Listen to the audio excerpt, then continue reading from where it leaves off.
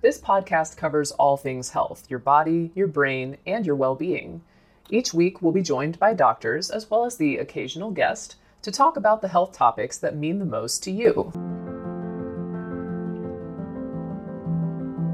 We start out with the large intestine. A lot of people don't realize that the dysbiosis, all these things that they're hearing about, are a lot of them are in the, and I made a mistake when I said microbiome. That's more your, that's more the small intestines. But large intestines, the symptoms would be feeling that bowels do not empty completely. So, and within the framework of this entire category, there are specifics. So lower abdominal pain relieved by passing stool or gas. Passing stool or gas means we have a bacterial problem. Gas is a bacterial problem, okay? It's the breakdown of bad bacteria. You can get a couple of different types of gases, but if you get a methane gas, that's SIBO. And that's a small intestinal bacterial overgrowth. That can be gas, that can be bloating, that can be passing large amounts of foul-smelling gas. If you're passing large amounts of foul-smelling gas and you get distension after you eat, there's a good chance that you might have something called small intestinal bacterial overgrowth. That alternating constipation, diarrhea. Now understand, we're treating a case, we're looking at the gut, and we're like, okay, 75% of the immune system is in the gut. This person has Hashimoto's, whatever it is. If you have an autoimmune problem, which most of my patients do, 75% of the immune system is in the gut. Most of you have mystery diseases. You're struggling. You can't figure out what's going on. And everything's normal, and your doctor's telling you to head. Most of you do have an autoimmune component to your condition. Okay, so another symptom, alternating constipation and diarrhea. This is called irritable bowel syndrome. Okay, irritable bowel syndrome alerts us to the fact that the person's probably in a chronic stress response. They're now calling irritable bowel syndrome irritable brain syndrome. Again, you can look at our irritable bowel syndrome presentations on powerhealthtalk.com. But this area directs us to a number of things, because irritable bowel syndrome is going to tell us you have to work with the brain. However that particular practitioner works with the brain. They may actually, I practice functional neurology also, okay? So we do brain rehab exercises. We have a lot of tools here that we use to calm down the stress responses in the brain and give that person the tools. We have herbs, we have botanicals, we have brain rehab exercises, we have different types of techniques here that we can help have the patient take home, and so from we're looking at the bowel aspect of this metabolic assessment form, and it's telling us it's brain, okay?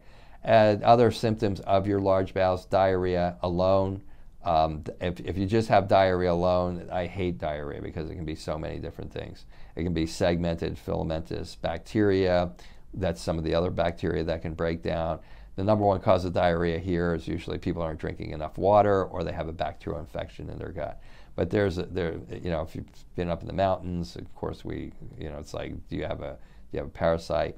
But constipation is a little bit easier. Constipation, number one cause is usually stress.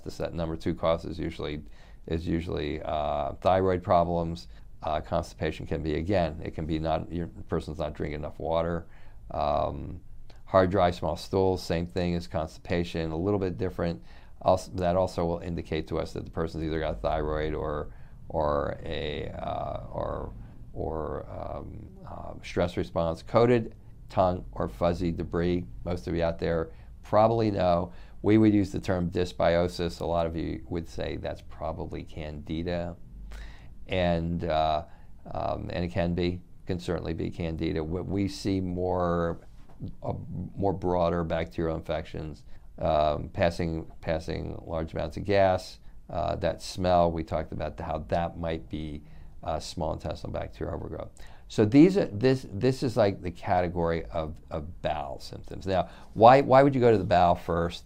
Why would you not go to the small intestines first? You kind of do. I'm going over the bowels right now. The bowels and the small intestines certainly work together, but they are very differentiated in the way they are treated. So if you're having like a chronic problem, The first places you're going to go to is you're going to go to people who come in here. This may not be you, but the people who come in here all are in some sort of a chronic fight-flight response.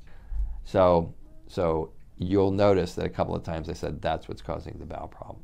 So if the person has that problem, they can take all they want to do. They can take Metamucil, they can take magnesium, they can do all the things that they want to do, and their constipation is not going away unless you fix that stress response. What I'm going over here is everybody wants the magic bullet. Okay, everybody wants the magic bullet of what do I do for this? But as you can see, these bowel symptoms have different causes. Some of them have bacterial causes. Some of them have different types of bacterial causes. Some of them have a brain cause. Okay, some of them have a specific, like maybe candida type of thing. Some of them are small intestinal bacterial overgrowth. So those are all different things. Now, as I talk, and I'm talking a little fast here today, but like as I talk, if you have the passing large amounts of foul-smelling gas, you're going to want to look up SIBO. You're going to want to look up small intestinal bacterial overgrowth, and you're going to want to look up treatments for that. And we're going to talk about that. Okay, but basically, SIBO, you're going to have to kill the bacteria. You're going to have to starve the bacteria. So that's a special diet. If you're looking at the fuzzy tongue there, that's a special diet. Okay, and that may be different than, or it may be the same as the SIBO diet. But most of the time, that's a different diet, and then you can use herbs and botanicals and things of that nature. And most of you in the alternative field know to starve the candida bacteria by not giving it sugar. You know you may not know that you should kill it, but you may also not know that later on we're going to talk about hydrochloric acid, and if you do all of this stuff and you don't take your Bragg's apple cider vinegar or hydrochloric acid tabs, that once you've taken the things that you should take to get this under control, it's going to come back, because the hydrochloric acid that's not there in your stomach should be there to kill these bacteria when they try to come back. So constipation is a huge one. It's one of the biggest reasons we start with this aspect of the physiology. The two reasons that we start with the gut is autoimmunity, and the other reason the three reasons is autoimmunity, leaky gut and food sensitivities, and constipation. Constipation is because why? If you're constipated and you're not pooping, you're not detoxing. All that heavy load that is being done in your liver and your gallbladder, your intestines to detox you, if it's not getting into the toilet, it's getting into you. Now you're itchy. Now you may be getting different types of skin things. So the constipation is very important, and so that's something that if you do have constipation, if you can take magnesium, if you do have a number of these alternative medicines that can get you unconstipated, that's a good thing to do. Most of the time, if you have to get the stress response under control, you have to get the physiology under control, then you have to get the thyroid under control, and then your constipation will go away. Sometimes it can be sluggish gallbladder, sometimes it can be a sluggish liver, gallbladder, maybe even pancreas, and you're not getting the enzymes there. So sometimes enzymes will do it. But the trick is get the liver, gallbladder, pancreas under control.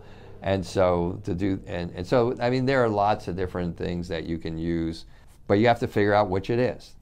I'm kind of going through this to show you that, like why a lot of things you've done has failed, and why sometimes you need to figure out, find something or somebody who can put all this thing together for you and say, which one of these things should you do? You might go on a baseline diet where you get on the autoimmune paleo diet and you take out all of the allergens and all of the antigens, all the foods that will flare up autoimmunity, and this all might go away. It might all go away, because it may be that those things were the things that were flaring everything up. Okay, if they don't go away, then you should stay on that diet, because that sets a baseline. It takes all this inflammation away, and then you look at it and you go, wow, I have this coated fuzzy tongue, and it's still there, and I'm on the diet, so that didn't go away. So now what you would do is you would actually do a test. We would do something called a GI stool test. We would look to see what's in your stool. We would look to see, do you have other bacteria? there's a lot of things. Are you making pancreatic enzymes? Are you making gallbladder enzyme? Or is the gallbladder making, ejecting its bile and creating anti-inflammatory enzymes and breaking down your fats and so on and so forth? So again, just the internet thing is like okay for some things, but really the internet thing is like selling supplements, it's selling herbs, it's selling botanicals, and it's really not for the chronic condition patient.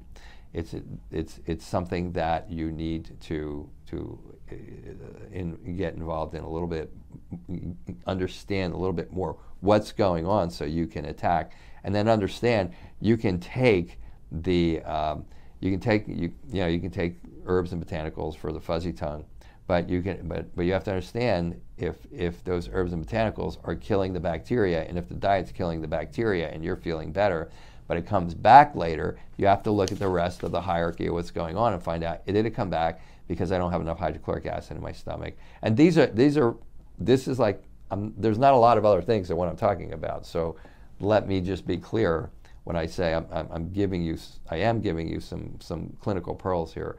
So in other words, is it that there's a lack of hydrochloric? You've done your Candida cleanse. Is it that there's a lack of hydrochloric acid? Do you need to start taking Bragg's apple cider vinegar or hydrochloric acid enzymes or something like that, and enzymes? Or is it that there's a stress response that's causing the hydrochloric acid problem? And that's the main flow for the gut. No matter what you have in the gut, if you've done it, if you've gone through a small intestinal bacterial overgrowth protocol and it worked, if you've gone through a cleanse and it worked, you've gone through a fast and it worked, and it always comes back. The three things to look through is your thyroid working? Because your thyroid slows your gut down. So if that slows your gut down, you're not making enough hydrochloric acid. Are you stressed? If you're stressed, that's going to cause you to not make enough hydrochloric acid in your stomach. Hydrochloric acid decrease is what happens long before you get ulcers. Or do you just not make enough hydrochloric acid? There's something called parietal cell antibodies in your intestines, parietal cells, and the parietal cells make hydrochloric acid. Sometimes people can't, those cells don't work. Sometimes there's an immune attack against those cells. So do you even make hydrochloric acid? People who have Hashimoto's have this parietal cell antibody thing a lot, maybe 40, 50, 60% of the time. So that person's going to have to take hydrochloric acid for the rest of their life. The other two people, maybe they get their thyroid better and they get their brain better, and all of a sudden they start making hydrochloric acid. Now they do their Candida thing. Now they do their SIBO thing, and they're better. And if you do that, as we'll talk about in the future, maybe a lot of these other things get better. Maybe the leaky guts gets better. Maybe the hydrochloric acid is now good, as we'll talk about later. Maybe that'll help your gallbladder and your pancreas to start working. That's functional medicine, okay? This is functional medicine. This will conclude the episode. Thanks for tuning in. If you like what you hear, please leave a comment and subscribe. Thank you.